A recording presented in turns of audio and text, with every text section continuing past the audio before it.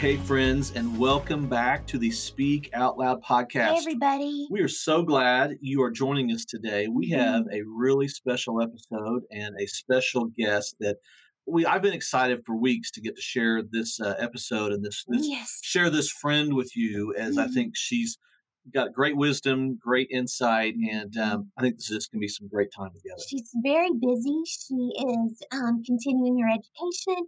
And so, Brenda, we appreciate your time on this and just taking some time out when you're at home to meet with us. I know this will be super beneficial. Yeah. So today's guest is Brenda Elledge, and she is the founder and leader of Elledge Counseling Associates in the Dallas-Fort Worth Metroplex. In just a minute, we're going to have her share a little bit about herself and her practice, her family. But we can't start without talking about our history with Brenda. And I think I'm probably accidentally going to date all of us here by saying this.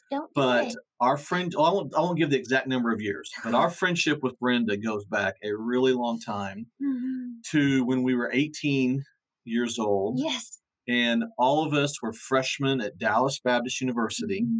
And we were just talking that probably in those days that DBU was so small that I'm sure we all met. We met our first week of school. Yes, or I think I met her the first day of school. I met you the first day of school, Doug. So I think so. Brenda and I, neither one were shy, reserved, or anything like that. So I'm sure that we met pretty quick. I bet we did. And I bet we were the ones that overwhelmed Doug because, he was a little bit more reserved. Yes, like, he was. Hi, Doug, be my friend. I was very much quieter and shyer than I am today, I think. And I was drawn to you guys. You guys became quick friends because I was like, these people are just so outgoing. And it's fun to be around them. Well, I don't have to talk much if I'm around them. Brenda, I don't know if you remember this, but all the baseball players were lined up against the wall in the co-ed, and they just were standing there thinking pretty much that they were all that. So I was just like, come on, guys, let's just break it down. Well, and if you're around DBU, it probably hasn't changed much, has it? I mean, I don't know. No, so probably not. It hasn't changed much in that respect, at least. So, we thought it'd be fun to jump into today's episode by just each sharing maybe a favorite college memory or something favorite about one of each other from college days. Yeah, and I can start that out by easily remembering something about yours and my friendship. Brenda, we wouldn't get to see each other for a few weeks, and have a really big conversation. Yeah. And so we would say, okay, let's meet at TCBY Yogurt. Yep. Do you remember that place? I do. And it's sad that it's not there, but I remember those times as being very special. Lots of fun. Yes. Just us. I love that memory. Yes, we had something very much in common that we were coming from single moms. My situation had been more recent than yours, but my mom and dad had just divorced months before I met you. And so you were a great person for me to be able to talk to at a private Christian school that was pretty small. We were kind of in the minority in that way, but we were so included. But sometimes I just needed to talk to you. Yeah. Oh, I love those times. I really remember those. That was going to be my memory too. You shared my memory. You can share more about it. Whatever. Well, I totally remember that. Just sneaking off in one of the evening times and just enjoying our time at TCBY, getting our yogurt and sitting and visiting. I love those. Yeah. Do you remember what it stands for, TCBY? Yeah, the country's best yogurt. I was wrong then because I thought it stood for This Can't Be Yogurt. I was trying to tell Stacy that's what it said last night. I don't know. It's no longer there. So all the places have gone out of business. We were so hungry we would go and order one and it was so good. Good. I mean, the food. Very good. Yeah, we just needed this. Yeah, absolutely. So, yeah. Well, and I think for me, there's so many memories from DBU, but specifically maybe that involves all of us. I was just thinking about, DBU now has all these dining options and, the students hardly ever eat in the cafeteria really, but that's all we had. So we were always in the cafeteria for our meals. Oh yeah. And I can just remember, we had so many different friends in a big friend group, but ending up at the table with the two of you and just really being kind of in awe that I was there with the life of the party. With anytime you guys were together, it was definitely the life of the party, and that was just always a lot of fun. And too, Brenda, I was thinking about your mom. I think Stace and I both would have memories of this. That whether I think definitely there was a few meals we got to share that Mama Lou fixed, or just even be around her and her encouragement. But that was, especially for me coming from a small town in Oklahoma and going to, what felt like, the big city. It was a big city, but that was kind of that big transition. That really meant a lot to me and was very much appreciated. That's good. Yeah, that's good. Oh, I'm glad to hear that. Well, let's let you, Brenda, share a little bit about yourself to everybody. So just tell us a little bit about yourself, your practice, your family, just things going on in your life. And I know our listeners would love to hear that. Okay. Well, graduated from DBU with my degree in psychology, and then went on to UNT to get my degree in counseling. And after that, or around the same time, is when I met my husband, Philip. And then we got married, and we have 3 boys now. I always struggle with ages because I'm not good with numbers, but somebody is 22 and somebody's 19, and then the baby is 15. So I have all my boys. And so around the time that Philip and I were getting married, I talked to my pastor and I said, hey, there's a new inventory for premarital counseling, and not only counselors use it, but pastors and lay people can be trained to use this. I think, you need to do this. This would be great for you. And how what happens sometimes in churches when they say this is a great idea, they go, yeah, you do that. Yep. Yes. So, right. So that's when my pastor said, yeah, that's great. You do that, and come on board with us and start doing our premarital. And that's really how the counseling that I do now, partnering with churches, began. Was just my pastor believing in me and saying, hey, yeah, come do that. So since then we've grown, and the model is that we partner with churches and they let us use our offices. They let us use their offices when they're done in the evenings or on Saturdays. And that really helps us because we get to offer sessions that typically are a little bit less than people obviously are who are having to take care of renting office space. And so we try to pass that along to our clients. And it is just so wonderful to partner with churches. And we love that. So it's not always easy because you don't have a spot that you get to call your own. But I think the trade-off is so worth it. So I'm just so thankful for our churches that do that. Yeah. So that's what I'm doing now. Yeah. How many locations do you have around the Dallas-Fort Worth Metroplex?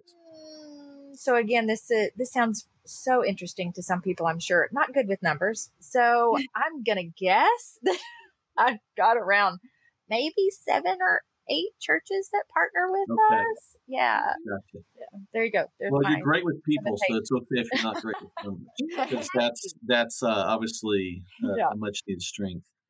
Well, and we were talking before we came on air today. You're about to wrap up your doctorate degree at Texas A&M. So maybe just mention that briefly and what that is in and what you're doing there. Yeah, so it's with the Texas A&M Commerce University, and it's in counselor education and supervision, which just means it prepares me to teach master's level students and supervise them. So I have been an adjunct at DBU for many, many years. And again, because another wonderful person said, hey, how about you do that? And just believed in me. And so I've been doing that for many, many years. So this just helps provide better education for me to do that in a master's program. So I'm excited about that.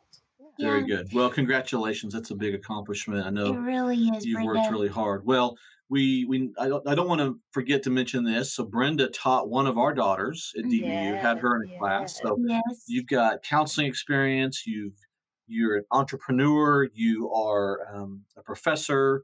And so you've done all these things, and we were really proud and excited to call you our friend and such a long time, lifelong friend in many ways. And the impact you've made on both of our lives, Brenda, is really significant. So we are glad you're here today because we are thrilled that our listeners get to hear from you and just your perspective and your experience and your wisdom and knowledge. So why don't we jump in and just start talking through some of the things that we've come today to visit about, and the overall, I'd say the overall umbrella over this topic was we wanted to talk about the value of counseling and therapy. And as we talk about finding hope in mental illness and finding hope for families that struggle, maybe they have a loved one that struggle with mental illness, that, for our story, counseling and therapy has been such a huge part of that and a huge just key element to our lives, that we want to also hear from your perspective, Brenda, about,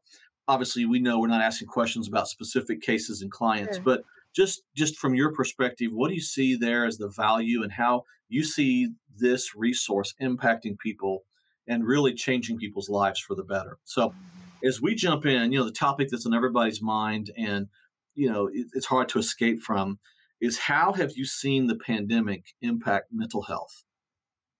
Yeah, I mean, I think right now we hear a lot of people who have done, the research and the studies and showing that there has been an increase in symptoms and troubles that people are facing. But on the practical end, just what I see people calling, and they call me first before I set them up with any of my staff. So I get to hear, first thing when they're calling.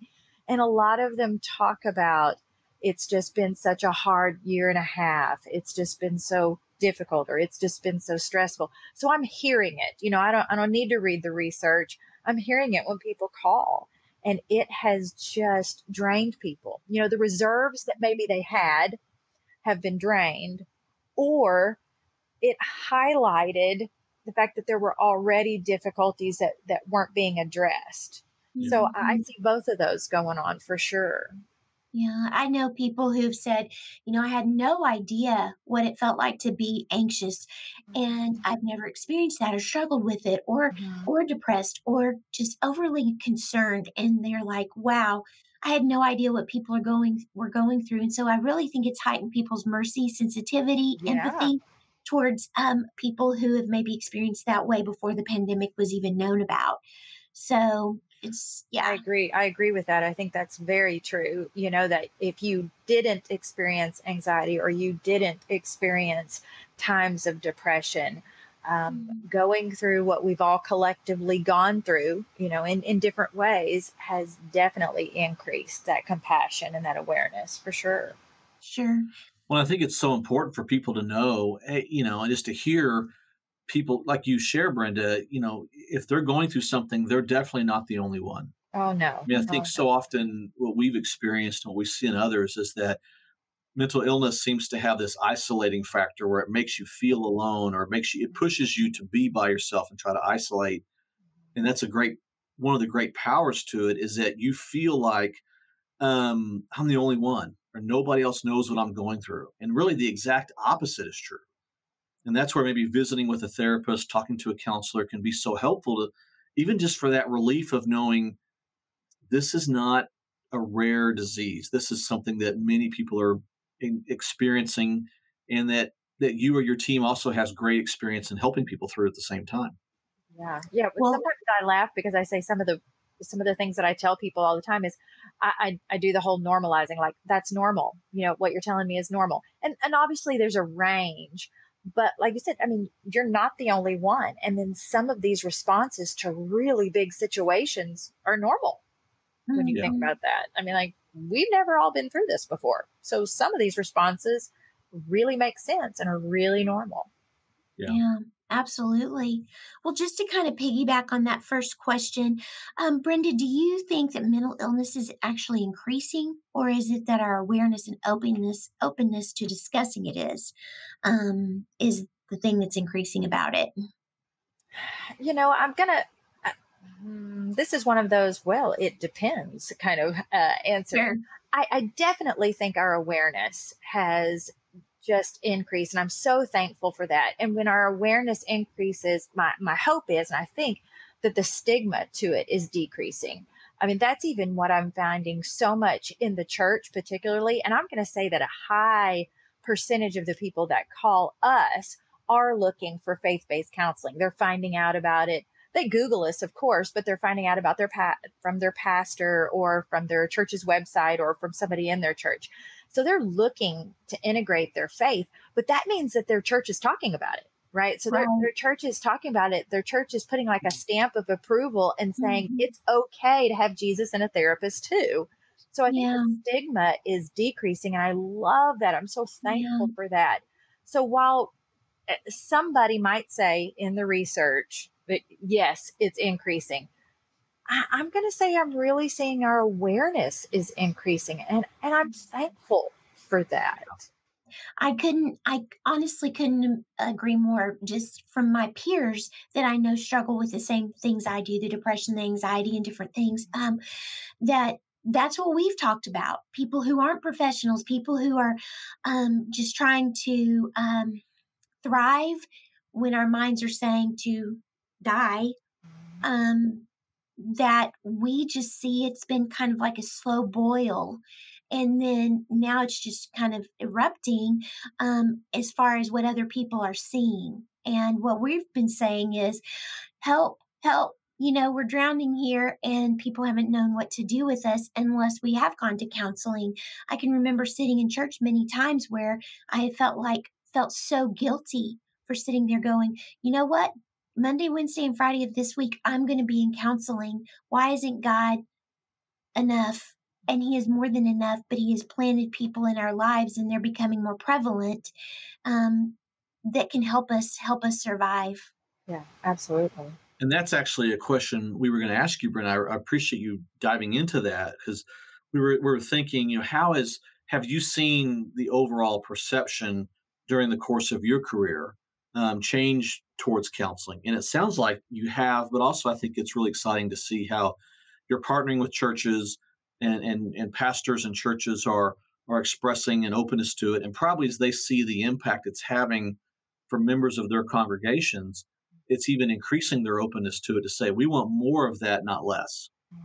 Yeah, I've definitely seen it for sure. I still remember beginning, my education and hearing that there were still some people in the Christian community who were saying, no, we don't need this, and basically, Jesus and the word is enough. Why are you doing anything else? In a very condemning way, in a very Mhm. condemning way. And just to see where we are now, where not only are pastors opening up their doors to us and saying, we believe so much in it, we want to provide it to our people and to the community, but that pastors from the pulpit are talking about it. They're talking about their own counseling. They're Yeah, talking that's about huge. when they go see their therapist and the benefits. Mhm. I mean, this is a huge difference. And again, I'm so thankful for that. It makes Mhm. such a difference in removing the shame and the stigma from somebody in their congregation when they hear that their pastor is going to go see their therapist. Right. It's such a relief. It's such a relief to not only know that it's okay for me to talk about it in my church Christian setting, with my Christian peers, but it's also a relief to know that I can say to somebody else in my community, please go see someone, and it not be taboo. I'm Yes. probably not the only one who said that to them. And so I love that. Yes. Yeah. Well, I think it's so important is you have built partnerships, for pastors, if we have pastors, church leaders listening, to build their referral list.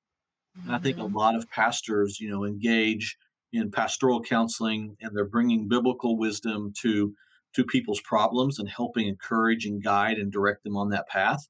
But I think, from my own experience years ago when I served in a church, there's that place where you hit a brick wall, because that's not where for most pastors at least, that's not where their training is. Sure. They're not licensed counselors. They're not trained in the myriad of things that someone may be dealing with. And they need to call in and know when to refer that person to somebody else, probably for their own protection, but also for the benefit of that person they're trying to help too.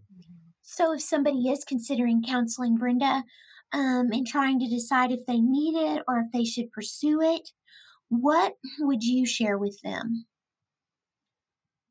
So I think if someone is wondering, should I get some counseling? Mhm. I'm going to say that first wondering might be the inclination that, yeah, I probably should. If it's Mhm. popping into my head and I'm wondering about it, I'm going to say, well, then why don't you go ahead? Check it out. Mhm.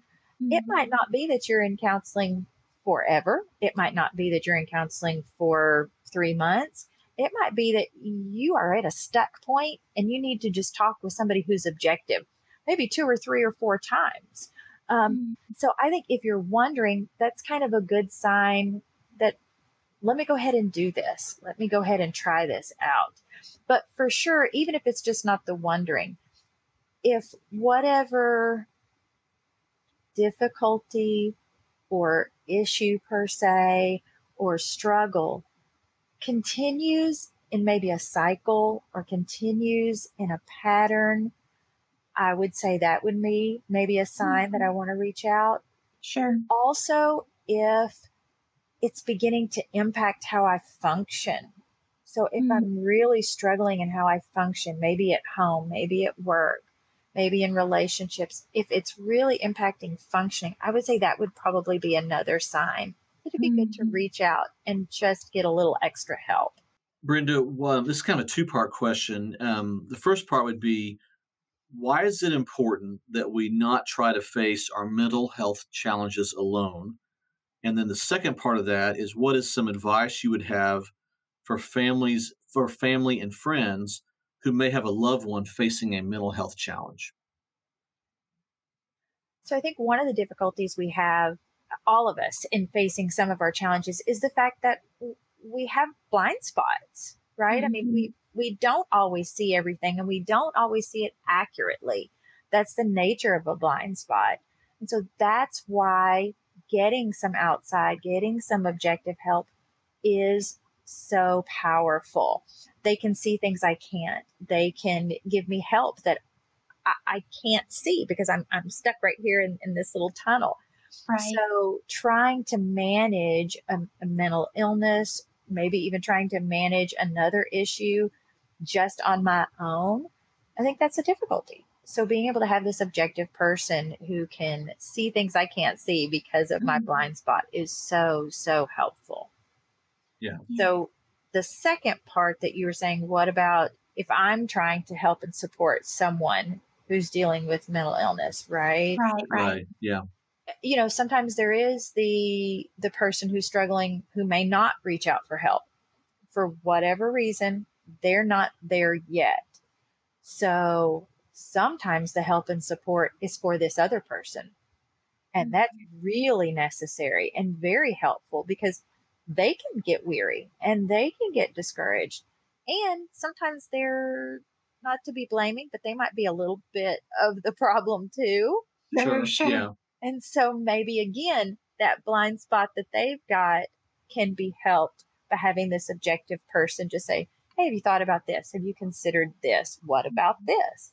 That, of course, they Mhm. couldn't see on their own.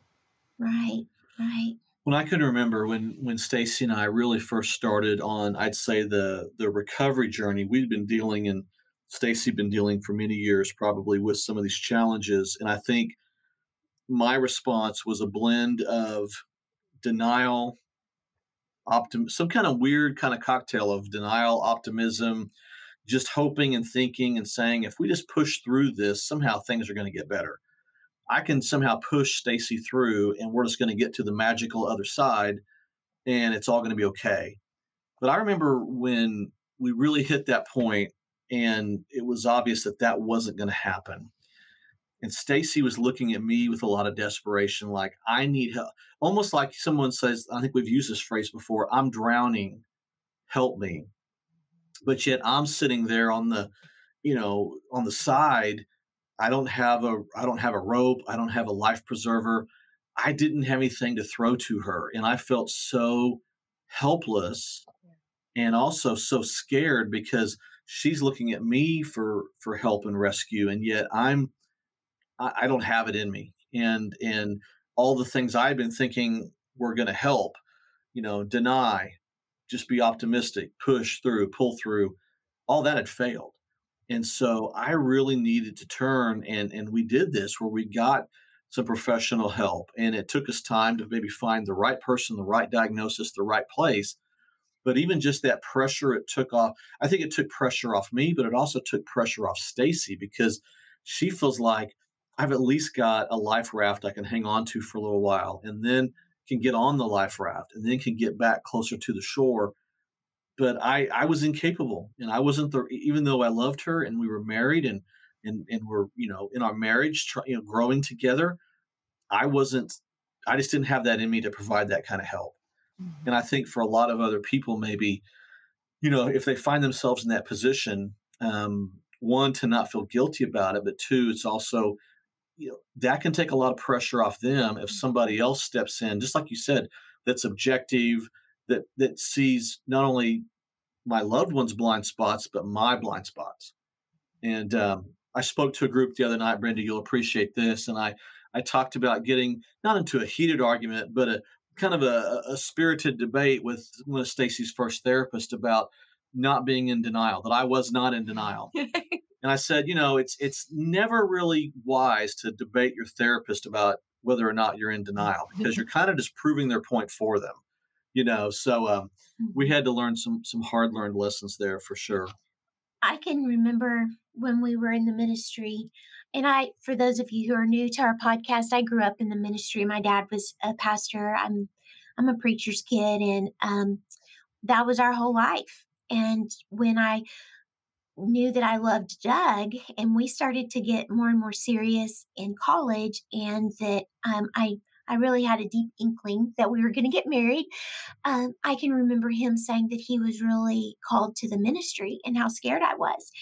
And even though it was playing out different once we did get married and it looked different, so many memories came back to my mind of when I was growing up in the ministry that on Saturday nights, case in point, kind of as I was getting more and more depressed, my anorexia was getting louder, my weight was dropping, very little nutrition, so I wasn't able to really think clearly or use that wise mind that we've all got. I would sit in the garage on the floor on Saturday nights and just ask God to please not have me go to church the next day. I felt like I was kind of becoming the poster child for what it looked like to be anorexic and depressed. It was a very difficult place to be. But to Doug's credit, I remember him being scared and him saying, you know what, I've got an MDiv. And so what are we going to do if I'm not in the ministry? And that was a very good question. We did not know. So we were both trying to communicate what we were needing because we were both scared. We were both in that really point in our marriage where we were just like, what are we going to do? And it's at that time that I realized something that I'm about to say to you. Please do not let counseling be your last go-to. Let it be one of those first things that you do and that you pray about and say, God, is this something for me? Instead of waiting until you absolutely are squelched and cannot breathe anymore, and you are in that begging position, I would encourage you to not let it be the last thing that you do, but the first thing that you do with God's permission in your life. Brenda, what do you say about that? Oh, I can't shake my head enough on that one because one of the things that I've done in my business is I keep the text threads. I talk with people and then I text them the options that we have for open appointments so they can look at it. They can read it. And I will see, I have text threads from the past 10, 11 years, on my phone. And I can see people when they call again and I can see, wow, you called 2 years ago and then you didn't follow through. And here we are again. Or, whenever that text was, and it makes me sad because I can see it. It was that time they had the thought, they had the inkling, they had that maybe I should. And they took all their courage to call because it does take courage. In no way do I want to minimize that. It takes courage to call. And they did. And then for whatever reason, they didn't follow through. And yet here we are again in a couple years. And it makes me very sad. It does make me sad. So I agree with you. Please don't let that, people who are listening, don't stop. Keep going. Yeah. Reach out. I feel like what people have said to me, like after I've spoken at something or they have DM'd us on Instagram or whatever, they have said, well, I'm just not quite to that point yet. I'm just not quite bad enough yet. And Yeah. my thought on that is, we often don't know to our detriment how low we are. And rather than be someone who cries wolf, go ahead and let yourself be someone who says, you know what, I'm going to humble myself and I'm going to say, you know what, I am not living, I'm existing, barely existing. And so I want an amazing life, the life that God has for me. And so I'm going to go ahead and do that. And don't assume that you're not low enough. You don't have to be low. My therapist has often said, Stacy, if you walk into my office today and you sit here for the entire hour, that's okay. And sometimes we just need a minute. Sometimes we need 60 minutes to sit there and just be present and just to know, you know what, when I get up from here, I'm going to have a different perspective because I've had a breather, I've had a rest. Now, I've never sat there for that hour. God always brings things to the forefront that she can help me with. So I just know God is faithful to provide that time when we say, you know what, no matter what point I'm at, I'm going to go ahead and humble myself and make that call. Well, I think, Stacy, as you were just sharing that a few minutes ago, I had never really thought through that, I guess, in depth. I think I had sensed it and known it, but never really thought about how we did really wait till the last minute. I mean, we pushed it probably as far as we could have gone before seeking counseling, and I think we should have been there a lot sooner. And we were, and I would say that's not the way to do it because we were desperately on the edge at that point in every way. So most definitely. And if it's a financial situation, if you're listening and it is a financial situation, we do realize that for many people, getting help is a privilege. But I also know that there are many places in the Metroplex and also, Brenda, what you're talking about, where they can work out a plan. Insurance isn't always accepted because they find that they're dealing with the insurance company more than they're dealing with the client. But please don't let that stop you either. Yeah, I think that's so important to let people know that, again, I get it. When you're at a low point, the energy level that you have to make calls to find out resources is really low. And I get that. And I don't want to minimize that is a very real issue. But there are places, and besides us, I know that we have graduate students, and our graduate student fees are extremely low, extremely low. And everybody might not say, well, I don't want to see a graduate student. I say, you know what? I tell people all the time, when I was a graduate student and I was working with clients, I to this day remember, and this is 25, 27, whatever, I don't remember because it's numbers, years ago.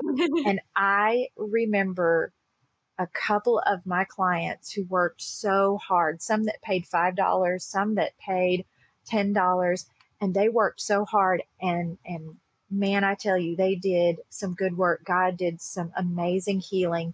And yeah, part of it was me. But when you have somebody who's motivated and wants help, it's going to happen.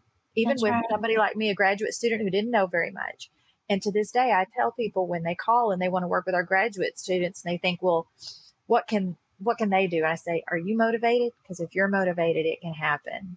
So there might be a place like ours near you. If you're near a university, you can get counseling through that counseling program for very low cost. There are options available, and I really want people to know about that. Yeah, you mean good. People are going to be out of excuses to get help? We want this episode to work you out of excuses in order to not get the help that you need. We want to try to. That's what we're trying to do. Is we're trying to hit all the bullet points that were in our head when we were trying to say that we weren't as low as we thought. And then for a professional to walk into our life and be able to say, you are, and I want to validate that, and now let's get out of it. That was a very, very special conversation, one I will never forget. Brenda, what would you say would the advice be coming from you to help someone find the right therapist to help them through their particular challenge? How do they do that? I mean, it just seems so big. So for some people, it might be the word of mouth. They might, and I've had people find us because they say, I asked on Facebook, who's a good therapist in this area? So, Mhm. that's obviously somebody who's not afraid to ask. Right. And then they'll say, I got several people that said, call you guys or whatever. So, you know what? Ask friends if you don't want to do it on Facebook, at least Mhm. text a couple people. Word of mouth is really great. If you belong to a church, call your church. Who do they recommend? Like you were saying, Doug, pastors need to build their referral list. They really do. So, who do you recommend, pastor or church? Some churches have places listed on their website, depending on how big the church is, and again, they're bent towards how they want to do that. Um, I would say those are the top ways. If they want to use their insurance, they need to look on their insurance website. There's a portal where they can put their zip code in and find out who's in the area. And with that, you can begin to probably find websites and, the website of the provider, read their profile, read their bio, see if it connects with you, because it is Mhm. absolutely important to feel that click, feel that gel with someone. That is so, so very important. Sometimes you can get that from reading the profile, making a phone call, seeing how they sound on the phone, seeing if you feel comfortable. I would say all of those things matter. You hope that you find a great fit on the first try, but if you don't, do not give up. Don't let that be one of those That's right. excuses, right? That's Don't right. give up. Mhm. So, because not everybody's your best friend the first time you meet them, right? And that's That's right. okay. So, same thing with your therapist. But Mhm. typically, we don't have people that, go round and round with several of our therapists. Usually they're able to kind of get in and get a good fit. And I think as long as you read and you check things out and you get recommendations as much as you can, those are all options for finding a good fit. The how to is so important is because if you'll do the how to steps before you get so low, you're not in that position of having to panic and think, Mhm. how can I get the best help available in order to help save my life? Yes. And so that's why we're trying to go ahead and help you have these things in place so that that way you don't get to that point. And if you're at that Mhm. point, you've got a phone call to make. So I want to take it a little deeper here now, Brenda. What would you say is the biggest challenge you face or challenges that you face in helping your clients? So for most of the clients that personally I'm seeing, I deal with a lot of trauma, Hmm. and so that's going to be more than just I'm going to see you once or twice and things are going to be okay. We're going to develop a real, probably longer lasting relationship and work together. Right, right. And so some of the challenges, like you mentioned before, are going to be financial. Hmm. And again, that's why we are so thankful that we get to provide different levels so that we can work with people's budgets. Hmm.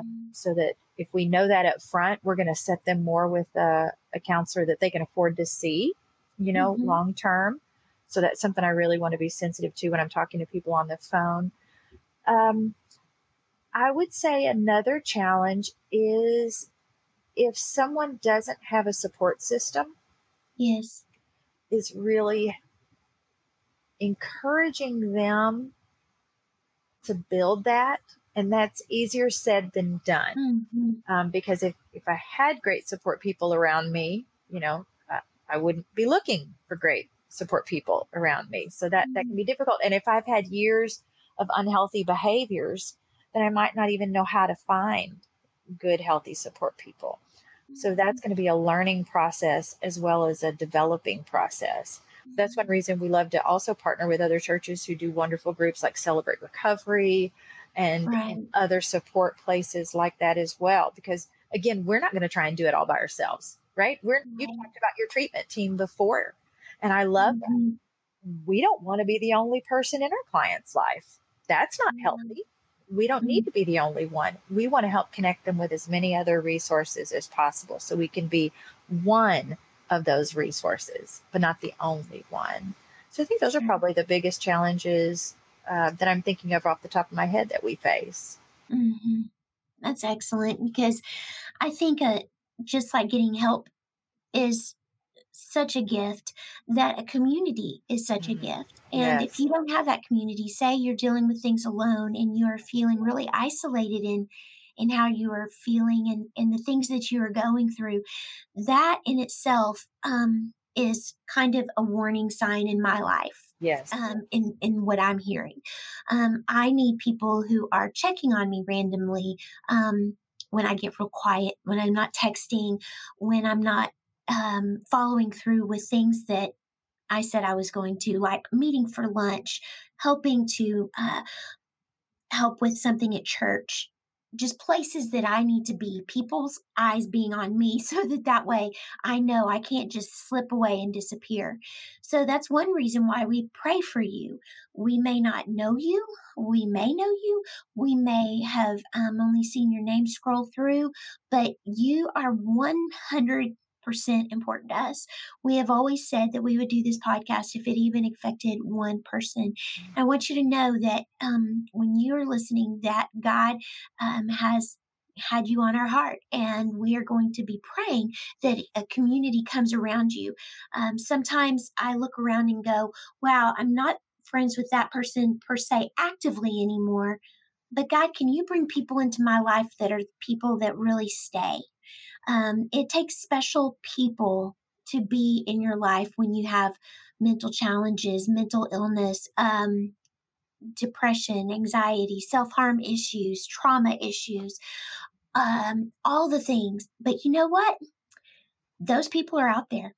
I can testify to that in my life. And right now they may be in the shadows a little bit, and you can just be asking God and ask and know that we are asking him this also for you on your behalf, to bring those people out of the shadows so that way you can be seen.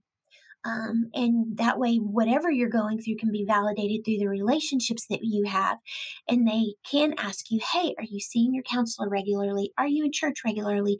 How are you doing with this? Are you eating? Are you taking your medication? So I would just encourage you, if you're someone who has that ability to be supportive in somebody's life, please ask God, how can I best support those people in my life? And if you're needing supported, we need to be asking God for those people just to come out of the shadows and just be there for you, and be strong and be solid and be steadfast and persevering for you until you can get back on your feet. That's really good. That's really good, man. Brenda, you've talked about this a little bit, and I think it'd really help us for sure to understand, but also our listeners. So how do you and your team blend professional counseling and therapy practices with biblical principles and truth? Is there a particular way you merge those two things together, or how does that work? Yeah. So for us, I mean, like I mentioned before, I think the majority of people are calling us because they do want their faith to be integrated, or they want it to be a safe topic that they can bring up. So they enjoy having a counselor that they know is a believer, and has their own relationship with Christ as well.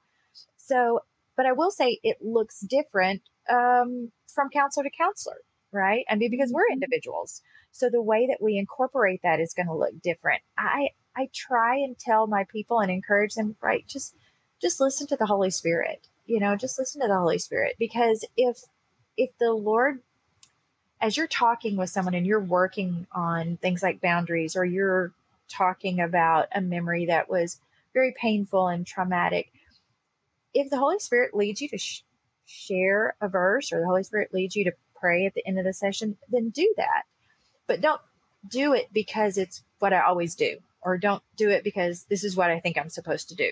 Yeah. It's not a formula. Do it because you're led by the Holy Spirit. And I think, again, that's the point of us having our own walk with the Lord, is that we're listening and we can hear.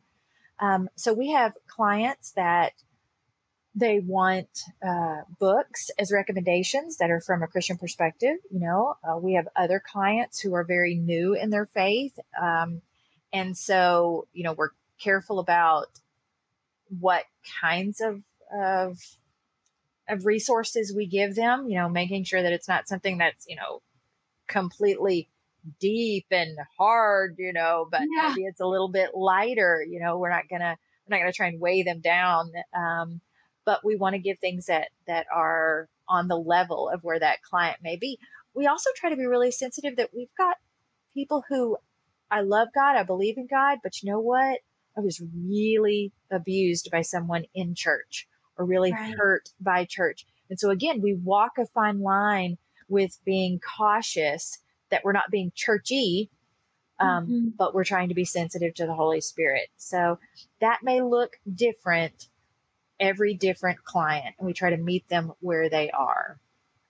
That's really good. And it's sad. I've heard from a number of therapists, particularly that are Christians, that coming into it from that perspective, and they talk about how they were surprised at how many cases of spiritual abuse that maybe they're dealing with, but also, on top of that, other types of abuse, physical abuse, sexual abuse that maybe someone did encounter in the church, and just Yeah.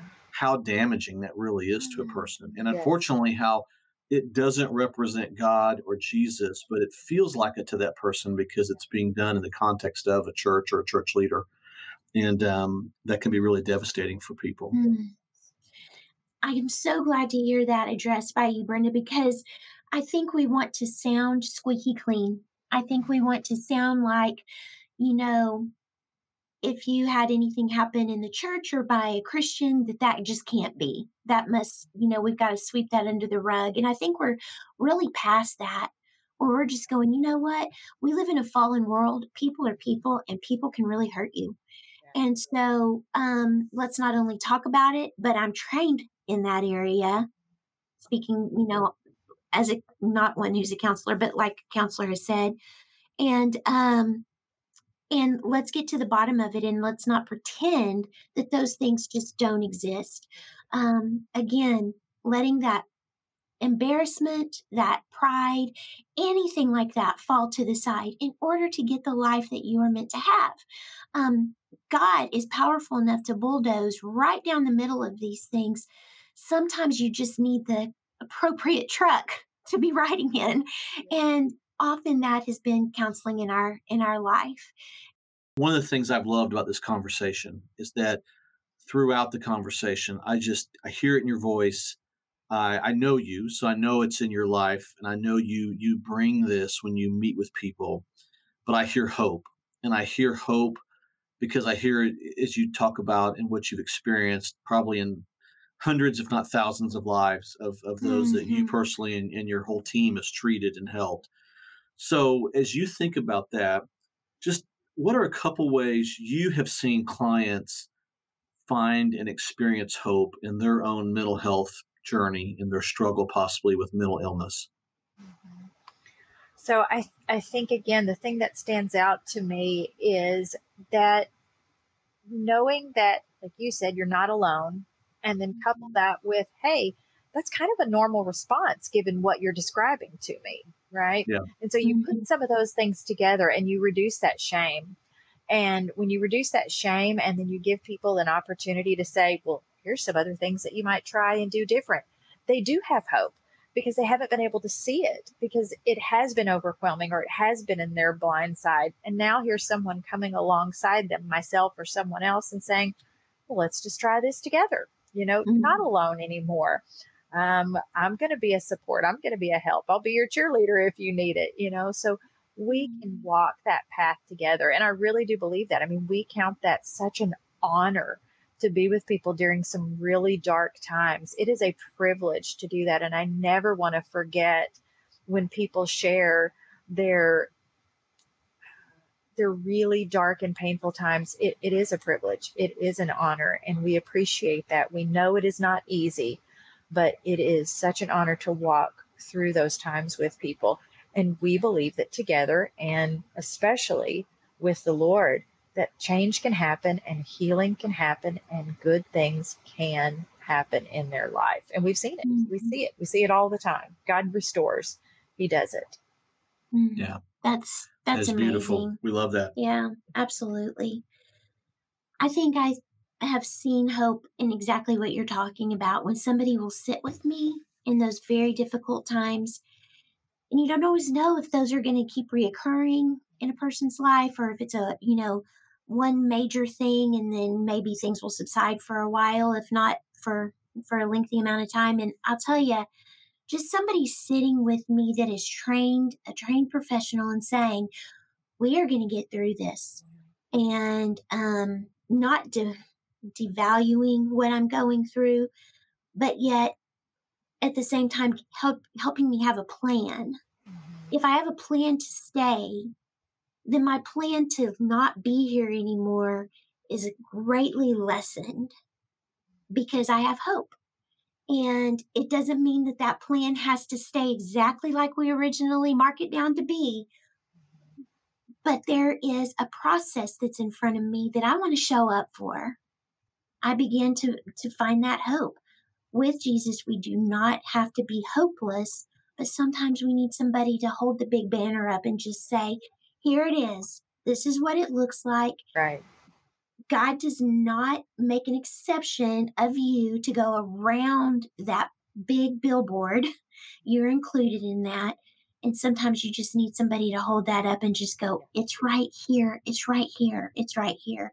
And I can breathe again and know that I'm going to be okay. It is okay. And I'm going to be okay because of the help that I can get. I think so often we feel the truths, we know and experience these truths of God, that God loves us, that God forgives us, that there's grace and mercy and all these things. We know these things about God, and the Bible tells us these things about God, but we really feel them as we experience them from other people. Yeah. So when I experience love from somebody else, unconditional love, I'm seeing something about them, but I'm really also feeling God's love in my life. When I feel forgiveness from somebody else, even if my sin wasn't against them, but when I see and hear grace instead of, I think you've talked a lot about shame and how devastating that is, Brenda. I'm freed from that. I'm feeling God's forgiveness. And I think whether it's with a friend or with a therapist or a counselor that's a professional in your life, God speaks to us through those people. And I know, Brenda, that God speaks through you and your team to so many people. The love of God, the forgiveness of God, the grace of God, the truth of God, all these things that remove shame and allow people to move forward in really, like you said, in redemption and restoration. So, man, we love that. We see that, and we're so Most thankful for definitely. you. Well, as we wrap up today's episode, I was just sitting here thinking, what a full circle moment. I'm almost like thinking back to that young 18, 19-year-old guy in myself. And I'm thinking, I know I was sitting at one point at a table in the school cafeteria with the two of you, and probably just sitting there listening because you guys were so but I was loving it because, I was pretty shy, and just soaking that all in, and to sit here now and to have this conversation with you, and to have you, as you encourage and minister in our lives, Brenda, but also to so many others. I mean, just, I can't think, we talk about hope. I can't just get out of my head how good God is to even let us have this friendship that, though we haven't lived close to one another in a number of years, there's so many intersections and cross points, and through the miracle of Facebook, and even now as we talk to you kind of over the internet through a video connection, man, just what a blessing that is. 100%. And so we're so thankful. Well, Brenda, do this for us. Would you share with our listeners if they'd like to find you online through your website, through social media? How can they find you? And just so our listeners know, we'll also put this in the show notes here at the end of the episode. Okay, I will. I'll be happy to say that. But I want to say one thing too. I so appreciate the podcast that you guys have done. I tell people about it. I give the link. I've given it several times to clients, to my staff, because I have really, really been encouraged, and not just encouraged, but learn from you guys so much. Thank you for what you're doing. It is such great value. Thank you for what you're doing. It is top notch. Yeah. We So if appreciate anybody, that encouragement. I just love you guys, and I just really appreciate what you're doing. If anybody wants to find me down in the Dallas, South Dallas, Waxahachie, Red Oak area, they can look up ElledgeCounseling.com. That's our website. We have an Elledge Counseling Facebook page and Instagram page. So they can find me that way. Give me a call. Yeah, definitely look her up. Look up her practice for encouragement. If you're needing help and you're in that area, this would be a great resource for you. And hey, we want to thank you for listening today, for just Yes. giving us this time of yours, and we don't take that for granted. And we appreciate you. And we just, I just feel hopeful. I don't know, this whole conversation has made me just feel hopeful. So I really hope, as a listener, you're leaving this time together feeling the same way. Because if so, we've definitely accomplished our purpose. We'll be back next week, and until then, God bless you guys. Yes. Thank you, Brenda. We love you, girl. Thank you. Love you guys. Bye.